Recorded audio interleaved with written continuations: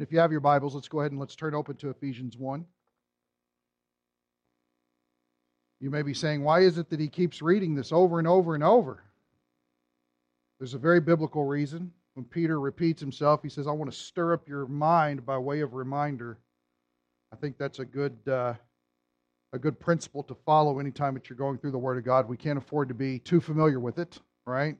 Might get a little dangerous. We might see our lives getting affected by what the Holy Spirit wants to do. I'm okay with that. I think we need it. So, if we start here in chapter 1, we're going to look at 3. We're going to read to the end of the chapter so that we get the big idea. But one thing I just want to emphasize before we step in is, remember, there's really 2 divisions in this situation. The first is from 3 to 14 is the idea of everything that we already have in Christ. It's already yours. It's every spiritual blessing. It's already available. Jesus did everything to secure it. You didn't do anything to earn it. We don't deserve it in whatever way. And that's what makes it a blessing by grace. It is God's unmerited and undeserved favor towards a people who are ill-deserving in every possible way. But when you get into verse 15, there's a shift. And this shift has to do with the idea of us coming into a greater knowledge of how these things work. How many of you men are tinkerers? Not tinklers, tinkerers. Making sure we got this right. Tinkerers. Something breaks, and your wife might be like, honey, we need a new one of those. And you kind of shift them a look, and a screwdriver appears out of nowhere. And you say, no, we don't. And it either ends up in a million pieces, or somehow it's miraculously restored. Right? There's this idea of recognizing that you possess a unit like that. But that doesn't necessarily mean that you know everything that goes on within it to operate it. And it's not until you are taking the plunge inside of it that you recognize every nook and cranny, how everything works together, every gear that's in place. This is what 15 through 23 does. It's Paul's prayer for greater sanctification amongst redeemed people. He doesn't want us to just be saved and be across the line. He wants us to go deep into the house. Our husband, Christ, yes, we can say that, that's not weird, picked up his bride and brought her over the threshold. The problem is we want to jump out of his arms and sit on the couch. No. We need him to continue to carry us all throughout and show us all that he has designed for us. And so Paul's prayer is in that fashion. If that's strange to you, we'll explain it here in just a second. So notice what it says. Blessed be the God and Father of our Lord Jesus Christ, who has blessed us with every spiritual blessing in the heavenly places in Christ, just as he chose us in him before the foundation of the world. For what purpose? That we would be holy and blameless before him in love. He predestined us to adoption as sons, remember that's future, through Jesus Christ to himself, according to the kind intention of his will, to the praise of the glory of his grace, which he freely bestowed on us in the Beloved. In him we have redemption through his blood, the forgiveness of our trespasses according to the riches of his grace. Notice, grace, riches, it just keeps coming up, which he lavished on us. In all wisdom and insight, he made known to us the mystery of his will, according to his kind intention, which he purposed in him, with a view to an administration suitable to the fullness of the times, that is, the summing up of all things in Christ, things in the heavens and things on the earth. In him also we have obtained an inheritance, having been predestined according to his purpose, who works all things after the counsel of his will, to the end that we who were the first to hope in Christ would be to the praise of his glory. In him you also, after listening to the message of truth, the gospel of your salvation, having also believed, you were sealed in him with the Holy Spirit of promise, who is given as a pledge of our inheritance, with a view to the redemption of God's own possession, to the praise of his glory. For this reason, I too, having heard of the faith of the Lord Jesus, which exists among you, and your love for all the saints, do not cease giving thanks for you, while making mention of you in my prayers. Here's our verse. that the God of our Lord Jesus Christ, the Father of glory, may give you a spirit of wisdom and of revelation in the knowledge of Him. I pray that the eyes of your heart may be enlightened, so that you will know what is the hope of His calling, and what are the riches of the glory of His inheritance in the saints, and what is the surpassing greatness of His power toward us who believe. These are in accordance with the working of the strength of His might, which He brought about in Christ when He raised Him from the dead and seated Him at His right hand in the heavenly places, far above all rule and authority and power and dominion, and every name that is named, not only in this age, but also in the one to come. And He put all things in subjection under His feet, and gave Him as head over all things to the church, which is His body, the fullness of Him who fills all in all. Now you may recall, or if you weren't here last week to understand, you can always go back and check it out on YouTube or our website. We have those available. But last week we ventured into prayer. The idea of Paul's prayer in particular. And if I notice one thing about the way that Paul prays is Paul prays in a way that I don't pray. And that's convicting. Because obviously under the inspiration of the Holy Spirit, what Paul's asking for is right. Which makes me think about the paling in comparison that I'm trying to come up with to bring before the Lord. Paul understands something incredible. God has lofty goals for the church to accomplish with all the blessings that He's already given to them. The deficiency that we find is we often don't accomplish great things because we don't ask of Him in accordance of what He's already given to us. Therefore, the contents of our prayer are extremely significant. And so when he says, I'm asking the God and Father of our Lord Jesus Christ, the Lord of glory, that He would give you a spirit developing a characteristic or quality within us of wisdom, knowledge applied, and revelation, a greater unveiling of truth, which only God can do. It's got to be supernatural. It can't be, well, I read this entire commentary series and boy, I'm deep now. No, you're not. You're not. And here's the reason why. Is because it's never about knowledge of itself. Knowledge puffs up, but what? Do we know? Love builds up. So if I've got a whole lot of head knowledge, but I can't be sympathetic in your situation, I have missed the application of exactly what the Spirit wants to use the Word of God for in order to change me into being more compassionate along the lines of Christ. Does everybody see that? It's got to go somewhere. I've got all kinds of bad illustrations in my head about how I could share that with you. Let me just say this. What's that? Please don't. Let me just say it this way, because it's important. It's gross, but it's important. Okay? Church runs a real risk of getting backed up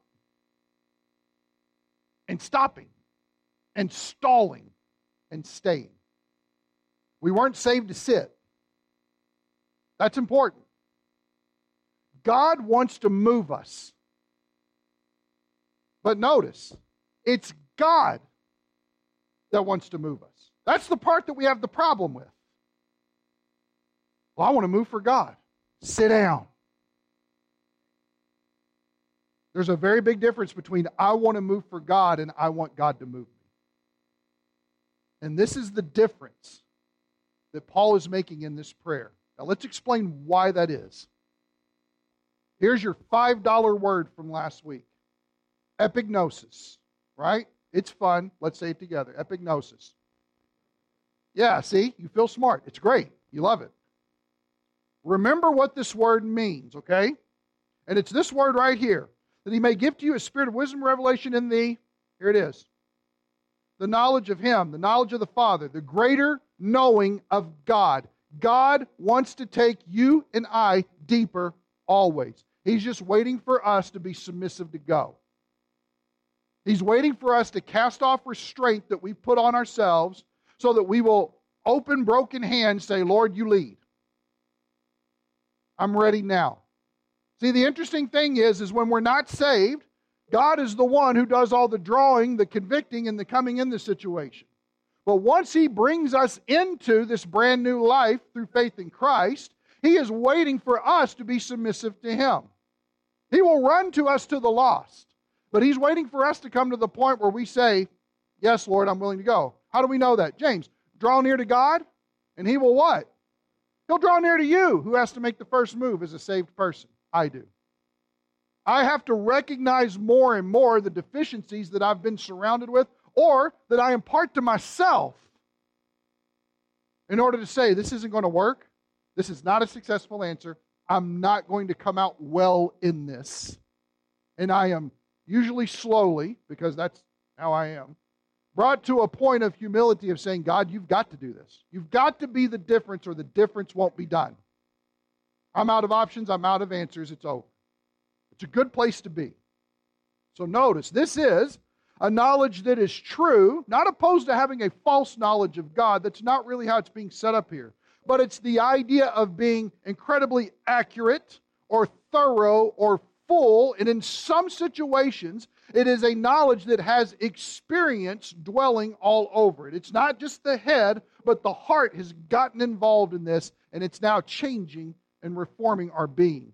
Linsky says the knowledge which really apprehends God, true realization in the heart, not merely that of the intellect. So when he says that He may develop in you or give you, God, I'm asking of you that this church that I'm writing to, and it's not just one person, it's body-wide, that this church would have this spiritual quality, this characteristic cultivated in them of wisdom and revelation in a deeper, intimate, more experiential, accurate, and thorough knowledge of who you are in your person. I'll tell you this.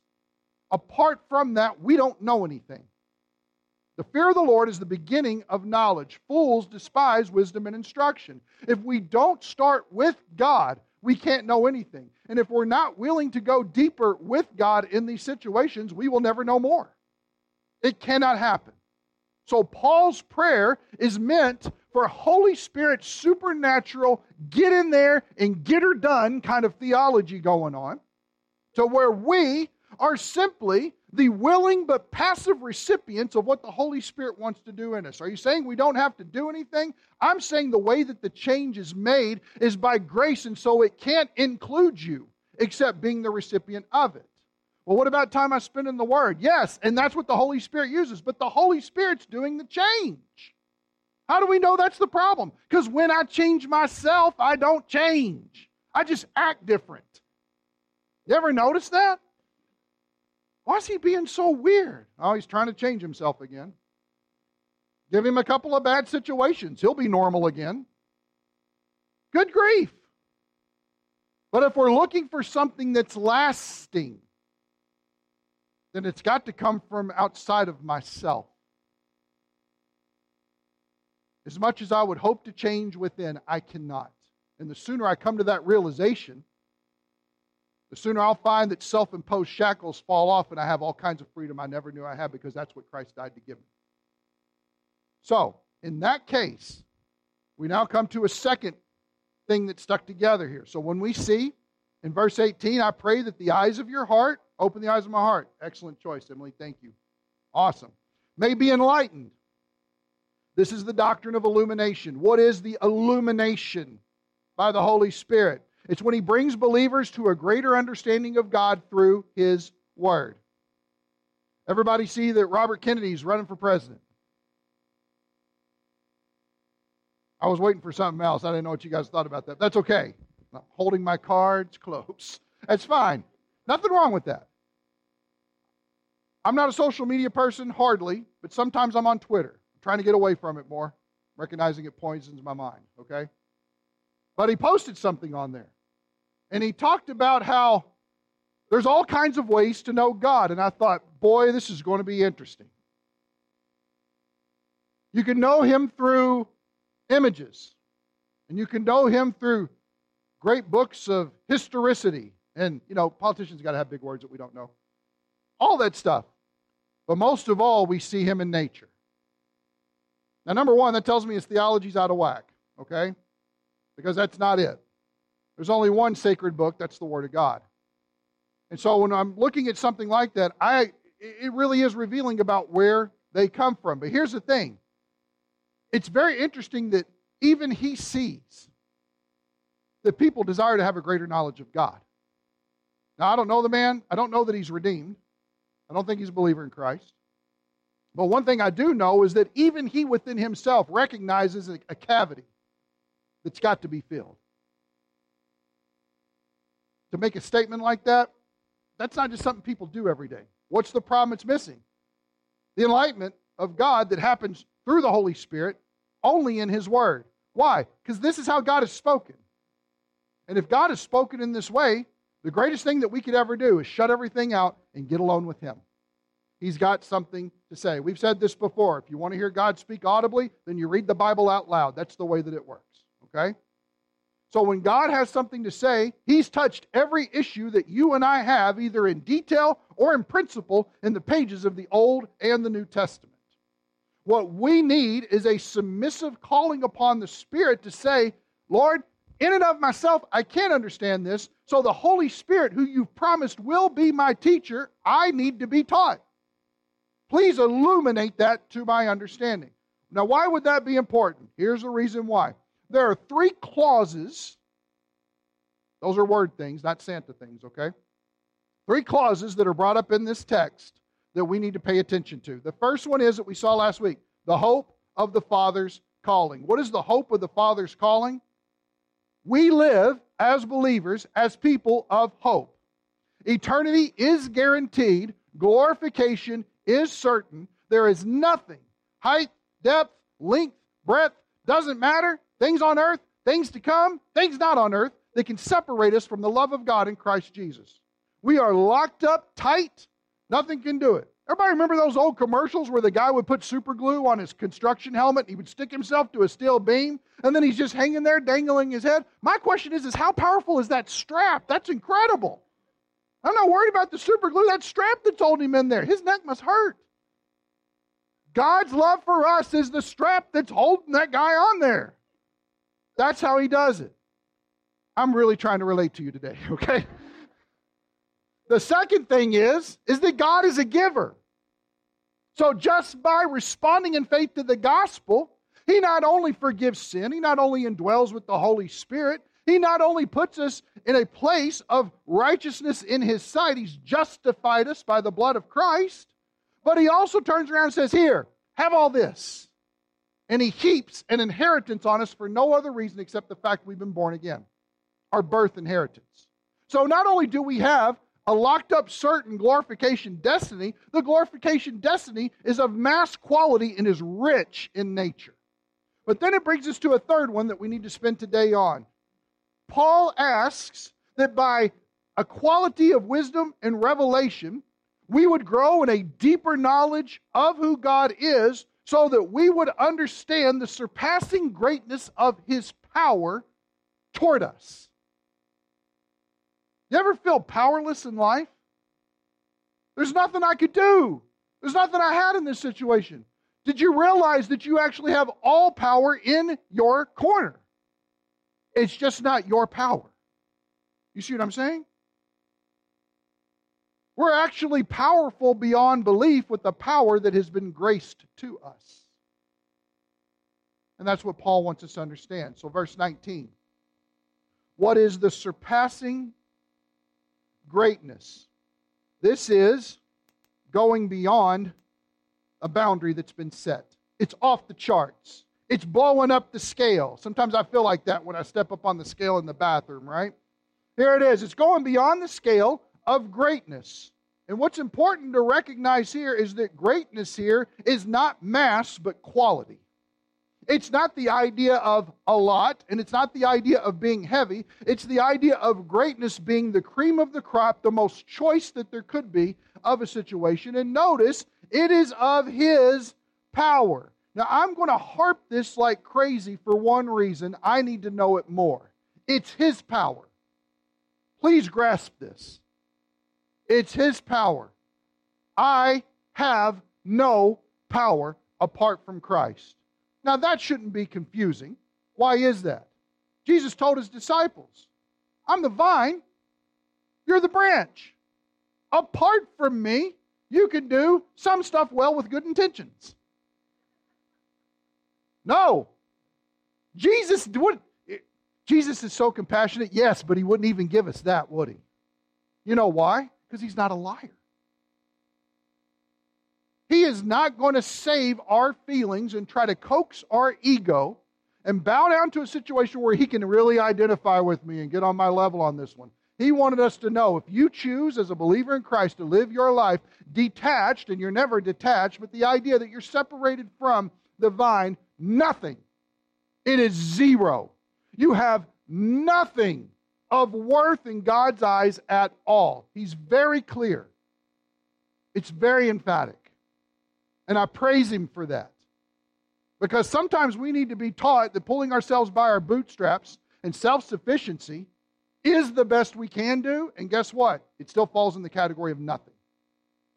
So the sooner that we stop doing that, the sooner that we can be open to his power being available in us. Now notice, it's selective towards those who believe. You have to believe in order for that to happen. How do we know that? It's true on two fronts. Number one, when I hear the gospel, when I hear that Jesus Christ died for your sins and rose from the grave, do you believe that? Is there anything that's keeping you from believing in Christ right now? And I've got to make a decision about that. So I come to a conclusion of, no, there's nothing. I need Christ. Yes, he died for my sins. Fantastic, awesome. At that moment, God does something incredible. He instantaneously causes us to be born from above, and we now have a brand new life, which is God's life in us, which we call it eternal life. That is God's power wrought in a person who has responded in faith to the gospel. So that's available. But we'll go one step further. When I am living in submission and respond favorably to his word, I now have his power flowing through me in obedience. It's all him. It's not me. As soon as I'm like, I got it here from Jesus, let me take the wheel. Okay, let's go. Ditch, crash, brick wall. It's like a Wile E. Coyote cartoon. I ran out of road and I just kept going. And that's how it works out. It's towards us who believe in two ways. Number one, in our justification. Number two, in our sanctification. It applies in both situations because the power of God is the active force in each one of those situations. It's not us, it's through us. That's important. So notice, these are in accordance with. Now, here's what's interesting about this. In accordance with, this is the idea of a measurement. Thank God for measurements.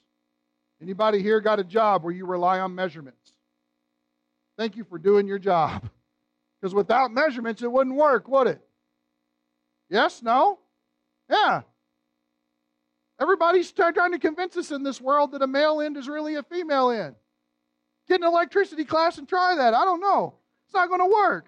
You got to have measurements. You got to have standards. You got to have these things. Look what it says here. These are the surpassing greatness of his power towards us, are in accordance with the working of the strength of, here it is again, his might. Now the working, so this is where we actually get the word energy from. The strength, so we got that idea, okay, the idea of a force taking place here, of his might, which is the idea of capability. I have a master's degree, all right. Of a capability that he has. He is able to work it in such a way to where it exerts a force that is able to operate within the vastness of his capability to do so. Does that make sense?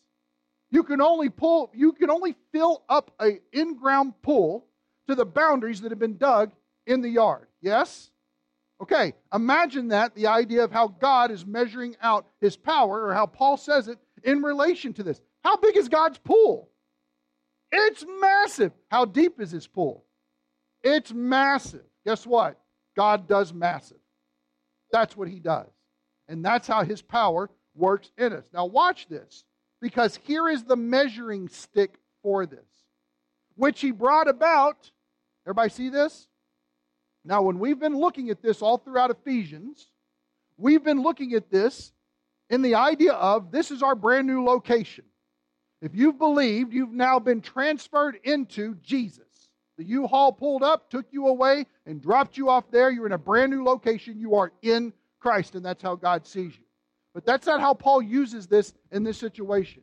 He is dealing with the person of Christ, earthly speaking. Okay? And here's the reason why this is. He brought it about, so the strength of his might, he's bringing about in a way that is tangible that we can refer back to and look at. And notice, it's two things. Number one, when he raised him from the dead. Resurrection. If you're taking notes, write it out there. It's not going to hurt you.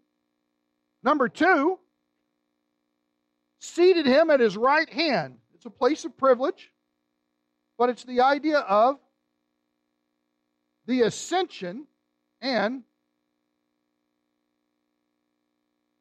exaltation. What's he saying? The same power that God exercised in raising Jesus from the tomb and having him walk out of there.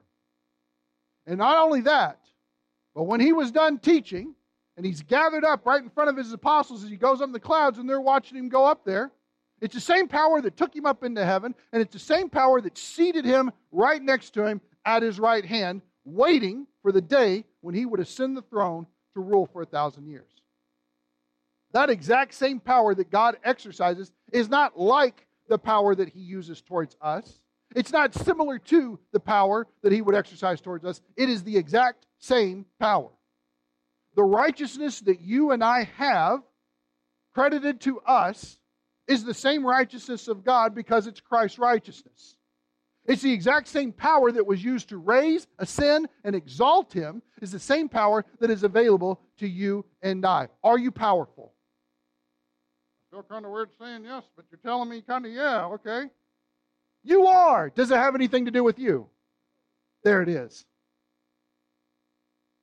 There is no limit and bounds to the power that I have available in my person, only because God chooses to work through my person. But it's his power. How do you know that? Because he wanted to give me something in order to frame it out so I could understand, so I could put the ruler up there and see. And what he decided to show me, to demonstrate in history for me, is the idea of taking a dead man and raising him from the grave, and then taking him up into heaven, transcending the dimension of the firmament, we'll talk more about that one later, and moving him into a situation where he said, sit right here next to me. That's the power you and I have. The same power. You say, I don't know if I believe that. It'll take a while. Because we will often find that we live not like that. I find all kinds of places where I live not like that. Let me give you an example. This past Tuesday, we decided that we were going to go out for my birthday. So the staff got together. We were going to go. Emily's coming from a different direction. But in my car is Zach and myself and Amy and Tabitha. We're driving along there, and admittedly, we left a little late. Okay? We've got about a 25-minute drive. Shh. Where's she at? Stop it. Don't spoil my story. So when you're running a little late, what do? Church? Huh? Pedal the metal. You speed. Surely not.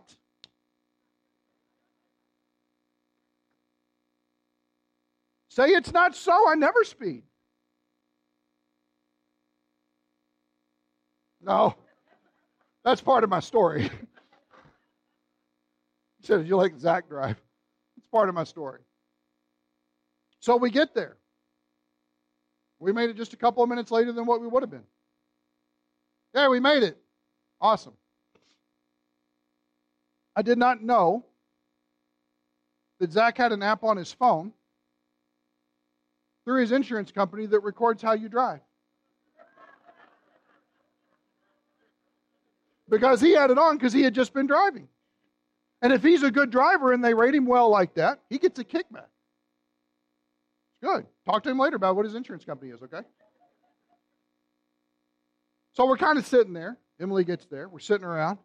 And he starts reading off the charges line by line.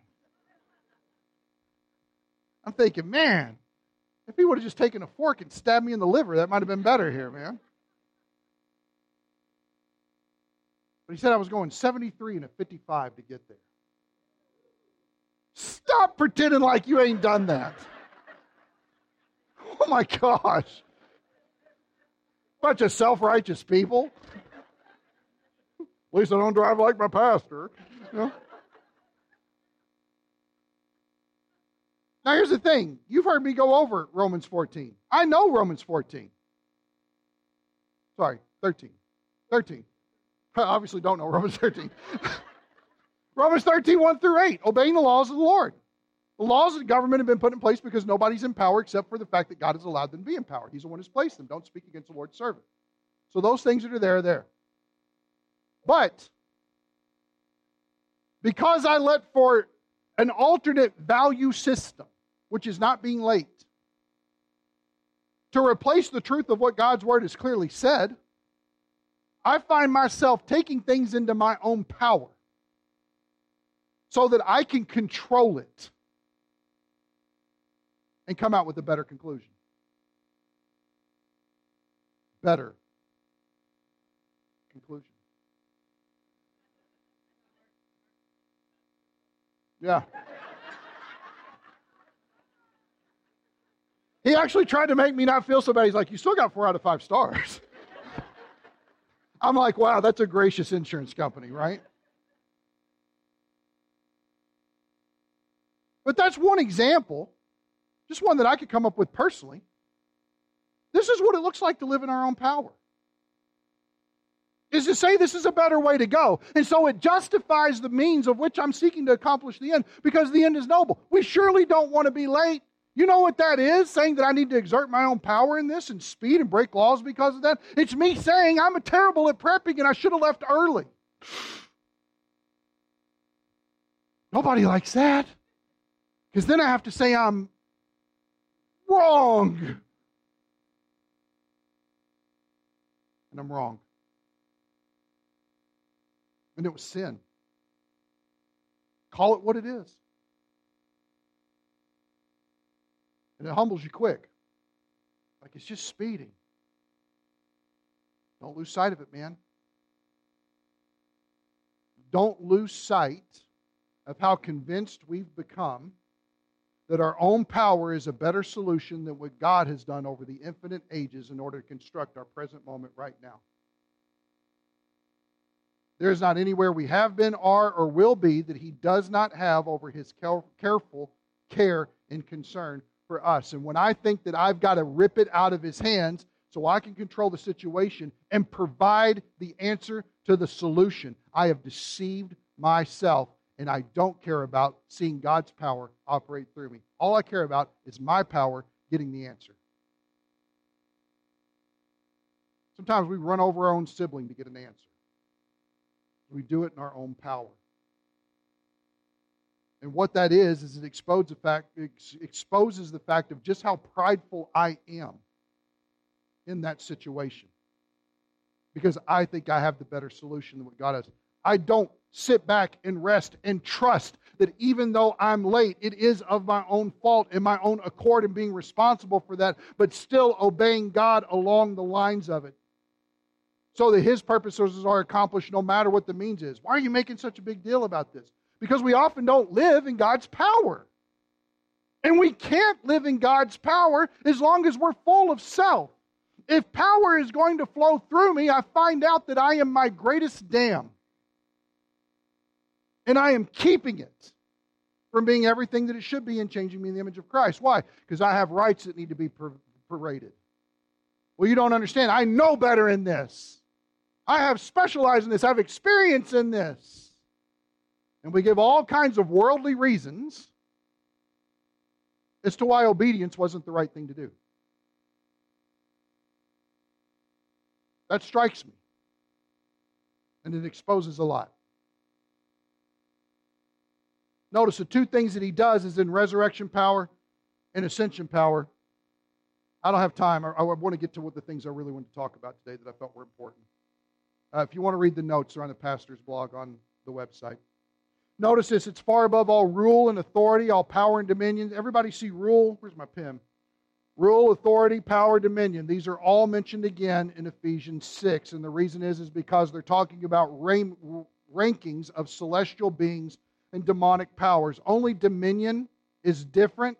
It's a derivative of the word that we get Lord from. It's sometimes translated authority throughout the Bible. You can check that out later. Use literal word to do so. Notice, in every name that is named, greater than those things. So he's far above that. He's far above this. Not only in this age, present, the church dispensation, but also in the one to come. What is the one to come? The millennial kingdom. He's above them all. He's exalted to that position. That's what this power, that is the measurement, that is the picture that God wants to paint of what this power looks like, that He desires us to develop a spiritual quality in order to have Him unveil it supernaturally to us so that we would go deeper with Him, so that we would appreciate this more and live into conformity to the life of Christ and not our own. So notice, He put all things in subjection under His feet. I would recommend looking at this to see how that works. Psalm 110:1 to check that out. We don't have time to look at it now. And gave Him as head over all things to the church. He is our head. And when we don't operate in His power, we act like a headless church. Can anybody do anything without their head? Anybody ever seen or done where a chicken gets their head cut off? They were running, we heard that, man, that's a Kentucky term. They're running around like chickens with their heads cut off. Usually talking about kids or college people, whatever. And what do you find? They flap. They run up walls. They're rolling over like crazy. And eventually, done. But boy, it took a long time to get there. You realize a lot of churches are operating like that because they've forsaken the head. Because in the head is the brain. Go ahead and say it. The noggin? Sure, whatever you call it. But too many churches are operating brainlessly. We can't afford to do that. Jesus Christ not only has the power of God demonstrated through Him in His resurrection and His ascension and His exaltation, but also in the fact that He's been given a preeminent place at the right hand of the Father, but also crowned as the head of the church, of which we are to be His body. Notice this. The fullness of Him who fills all in all. You and I are the fullness of Christ in this present age. Just as Jesus Christ, born of a virgin, here on earth, is the fullness of God indwelling Him bodily, deity indwelling Him bodily. So you and I, as the body of Christ, are the fullness of Jesus to this world today. We are His children. We are the representatives. We are brothers and sisters. He is our head. We are His body. He is the husband. We are the wife. The whole deal. So now all fullness of Christ that He would want to communicate to this world is communicated between you and me. Now, that ends the understanding of chapter 1, of which we will pick up 2. Don't let the chapter marker fool you. But here's what I want to look at real quick is the idea of power. And why we often lack the idea of God's power flowing through us in a supernatural way. So if you would, take your Bibles, turn with me to Philippians 4. I just want to see this for a minute. Nobody's surprised I'm going long. Don't act like you are. Philippians chapter 4. I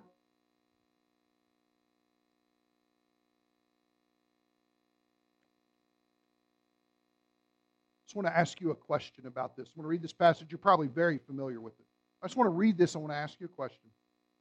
Philippians 4, look at verse 10. But I rejoiced in the Lord greatly, that now at last you have revived your concern for me. Indeed, you were concerned before, but you lacked opportunity. Paul's talking to a church about them supporting him as a missionary. And he says something incredibly interesting here, starting in verse 11. Not that I speak from want, for I have, what's that word, church? Learned to be content in whatever circumstances I am. Paul may have been late to the lunch, but he wasn't going to speed to get there. Look what he says.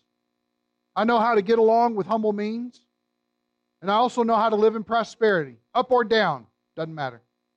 Notice he says, in any and every circumstance, I've learned the secret. Good googly. What in the world is he talking about there? I've learned, there's a word learned again, the secret of being filled and going hungry. He's learned it. Notice it says here, both of having abundance and suffering need. Now pause for a second. Do we know the secret? If we lost everything now, would we be content in our circumstances? Are you sure? Pray about it and answer me next week, okay? But think about it. All of it gone. You drive home from church today, all of it's gone. Wiped off the map like it wasn't even there. You go to check your bank account. This isn't far from being true. All of it's gone. Everything that you consider normal or comfortable, removed. Have you noticed that we change when things are going well? We call it contentment, but it's actually abuse. Well, I'm content in this because things are really prospering. No, we just decided that we were going to take a few notches out of the belt and let the pants go a little bit. That's what we decided. We decided we were going to stretch out our dominance a little bit more because it's way easier to operate with $1,000 in the bank than it is $1 in the bank. And so we're going to take advantage of that situation and miss the contentment out of it. And then Paul, along with the Holy Spirit and Tim Tebow, say this: I can do all things through him who strengthens me. Through. Which means that he is an indispensable part of which this needs to happen. Now here's the question. How did Paul get to this point? He understood the power of God. What he's praying for in Ephesians 1 is manifested in his words here.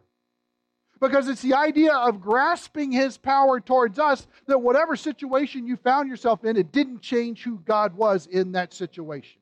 And he's still as powerful with nothing as he is as powerful with everything. The only thing that changed in those situations was us. Because we're so susceptible to not trusting him as much when we have more. And all of a sudden, when we have less, we experience revival. I tell you, that's a wayward ship. That is being blown to and fro and not really understanding the course of which we're going. And that's why a prayer like this is so necessary. To be taken deeper with him in a greater knowledge and intimate understanding of him. Why is that? So that regardless of what's blowing all around me, I didn't stop with my focus on that, looking for his power to be the reality through me. I didn't change regardless of what changed around me or to me, or what people tried to do or offer me.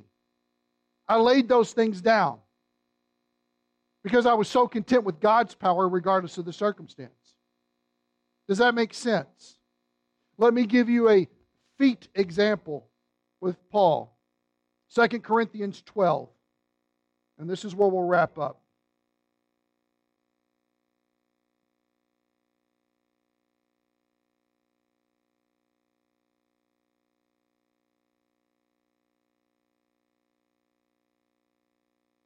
Second Corinthians 12. We're going to start in verse 2. You're probably familiar with this situation as well. This is the key to the power of God. He says, I know a man in Christ who 14 years ago, whether in the body, I do not know, or out of the body, I do not know, God knows. He's talking about himself, actually, you find here. Such a man caught up to the third heaven.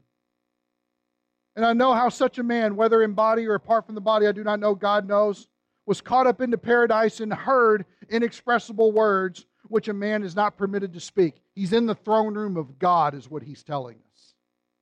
And he saw it, and he heard it, and he was there. And he said, I can't even begin to formulate what needs to be communicated about that experience. Now, maybe we don't fully understand that. Maybe we think that's strange, and that's okay. But I want you to get the gist of where he's going. Verse 5, on behalf of such a man I will boast, but on my own behalf I will not boast except in regards to my, what is it, church? Weakness. Hold on to that word. Hold on to that word. Verse 6. For if I do wish to boast, I will not be foolish, for I will be speaking the truth. But I refrain from this so that no one will credit me with more than he sees in me or hears from me. Why? Because there's a tendency to become prideful the more that you understand about God. Paul had seen things that we won't see until we get there. But I believe that God showed him that in order to propel him towards success and fulfilling the mission that He's given him in taking the gospel to the Gentiles and establishing these churches. Now watch what happens in this. Verse 7. Because of the surpassing greatness, whoa, there's that word again, of the revelations, for this reason, to keep me from exalting myself, there's the danger. Exalting himself in what? His own strength and his own power. Look what it says. There was given to me a thorn in the flesh, a messenger of Satan to torment me, to keep me from exalting myself. It was a preventative. Concerning this, I implored the Lord 3 times that it might leave me. And He said to me, pay attention. Because imagine it. You've got an ailment of some form that is either mentally tormenting or painful or what have you. We don't even know what the thorn in the flesh was. But it was something that kept him from saying, look at me, look at me. And that's the purpose that it served out. Do not go home and pray for a thorn in the flesh, a messenger from Satan. Don't do it. I say that with seriousness. Do not do it. You don't want it. Paul didn't want it after he had it. So he implores the Lord 3 times, Lord, take this from me. And here's what he finds out. Here's what he says. My grace is sufficient for you, for power, here it is, power is perfected where? Pause for a second. Think about this in your own life. It's only in weakness that God's power can be what it needs to be in our lives. And that boils down to us saying no to a lot of situations. And that boils down to us saying, I can't in this situation. I shouldn't in this situation. I don't need to in this situation. Because whatever it is to have this self-serving Superman complex that we suffer from has got to go. God's power can't be perfected. And you know if this is true in your life because people give you the glory for it. You're the one they talk about. You're the one that's on display. You're the one that's made much of. Paul says, from what I've seen, God had to give me a problem to keep me from being the center of attention. And that's the key. Did you come to church ready to get out of the way? That's what my friend Alex says. Are you ready to get out of the way today? I've studied and I'm ready and I got this illustration. It's really great about how I sped. Are you ready to get out of God's way and let God be God today? Why? Because it's not until you come to a point of weakness that God's power has room to work. Let me put it another way. Jeremy, you're so full of yourself, God can't do anything. You're so filled up with you. You're so filled up thinking that you got the answers and that you can accomplish it all and you got a better way and that you got a better solution. And all that is me in the background with the bicycle tire pumping my pride up. That's what that is. You know what the greatest thing that could happen in that moment? Thank you, God. Because now I can know what it truly is to live through life because I'm not worried about living it anymore. I'm worried about you living it through me. As you always wanted to do, as your Son died to do, as was all provided by His sacrifice for me, and as He was raised from the grave in order to pave that way for me so that I would simply fall in submission behind Him as He leads. That's what it comes down to. Let me give you this quote real quick. It's long. Forgive me. As you guys know here at Grace Bible Church, I love putting theology in the bathrooms, okay? And so if you go tinkle, this is what you'll find. It's true. Watchman Nee says, for God's way of deliverance is altogether different from man's way. Man's way is to try to suppress sin by seeking to overcome it. If I could just get a hold of this sin in my life and deal with it. If I is where we probably should have stopped and humbled ourselves. Man's way is to try to suppress sin by seeking to overcome it. God's way is to remove the sinner. You say, well, is he going to kill us? What's going on here? Hold on. Many Christians mourn over their weakness, thinking that if only they were stronger, all would be well. The idea that because failure to lead a holy life is due to our impotence, something more is therefore demanded of us, leads naturally to the false conception of the way of deliverance. If we are preoccupied with the power of sin and with our inability to meet it, we will naturally conclude that to gain the victory over sin, we must have more power. That's what we often conclude. If only I were stronger, we say, I could overcome my violent outbursts of temper. And so we plead with the Lord to strengthen us that we may exercise more self-control. But this is altogether wrong. This is not Christianity. God's means of delivering us from sin is not by making us stronger and stronger, but by making us weaker and weaker. That is surely rather a peculiar way of victory, you say, but it is the divine way. God sets us free from the dominion of sin, not by strengthening our old man, but by crucifying him. Not by helping him to do anything, but by removing him from the scene of action. For years, maybe, you've tried fruitlessly to exercise control over yourself, and perhaps this is still your experience. But when once you see the truth, you will recognize that you are indeed powerless to do anything, but that in setting you aside altogether, God has done it all. Such a revelation brings human effort to an end. God's goal is not to make this better. God's goal is to say, get out of my son's way and let him be all that you need. That's power. And until I'm willing to come to the place where if I'm praying for a spirit of wisdom and revelation and the deeper knowledge, the intimate knowledge of him, and I come to this realization of a glorification certain hope and the idea that there are riches inexpressible awaiting me in glory, but the fact that I need to understand in a greater way his surpassing, his resurrection, ascension, and exalting power that can be effective in my life. I will never experience as long as I'm willing to stand there and say, only this far, God, and no more. Like I have some sort of say. One of the worst things I can think of is a Christian that's in control of their own life. And we can't afford to be like that. So, I'm not trying to end on a doggy downer note. But here's some questions.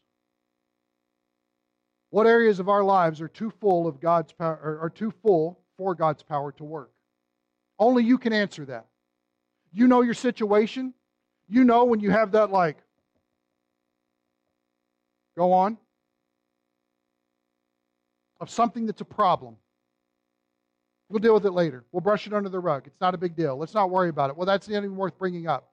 If God's trying to get your attention, He's asking for you to deal with it in a small way now so it doesn't become a ridiculously hard cancer to remove later that may kill you. Deal with it early. Only you know what those areas are. If you don't, I don't have any areas. Cool. Pray about it and ask the Holy Spirit. He's really good at revealing things. The second part. Will we become weak in self so that we may become strong in Him? That's the only way that the Church of Jesus Christ changes. Imagine for a second. Dream with me for a moment. Let's paint a picture vividly. What would be the possibilities that Grace Bible Church would be used of the Lord to do in Portage if we all came to our knees and said, Lord, I just want to be out of the way. I just want to be nothing so that you can be everything. I want to have the same prayer as John the Baptist and decrease so that he may increase. I want to learn what it is to fall in love and embrace and accept my weakness instead of showing up every Sunday with a mask on like I've got it all together. I want to come to you, cast the mask in the fire, and say simply, I don't have it going on, and this is why I need you, Lord. I need you. I need you. I need you. You're the only solution. It is only in that position that God's power will flow. It will not flow any other way. We are too often our own dam, and we've got to break that down. Take a moment in prayer. Spend whatever time you need and ask of the Lord. It's what this time's for. Let's pray.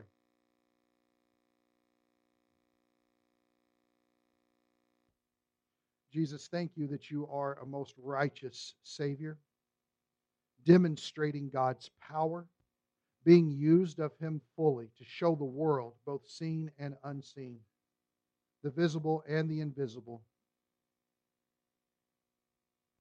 whether it be human or celestial. All of creation can see the power of God in the resurrection and ascension.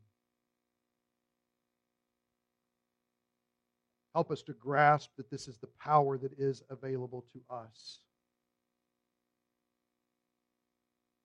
But it's not by getting a checklist together. It's not by finally doing things right. But it's by a simple admission of weakness.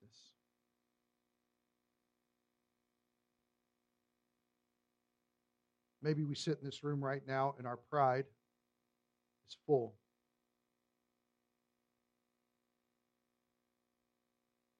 Maybe we're unwilling to come to terms with wrong that we've done. We refuse to be wrong.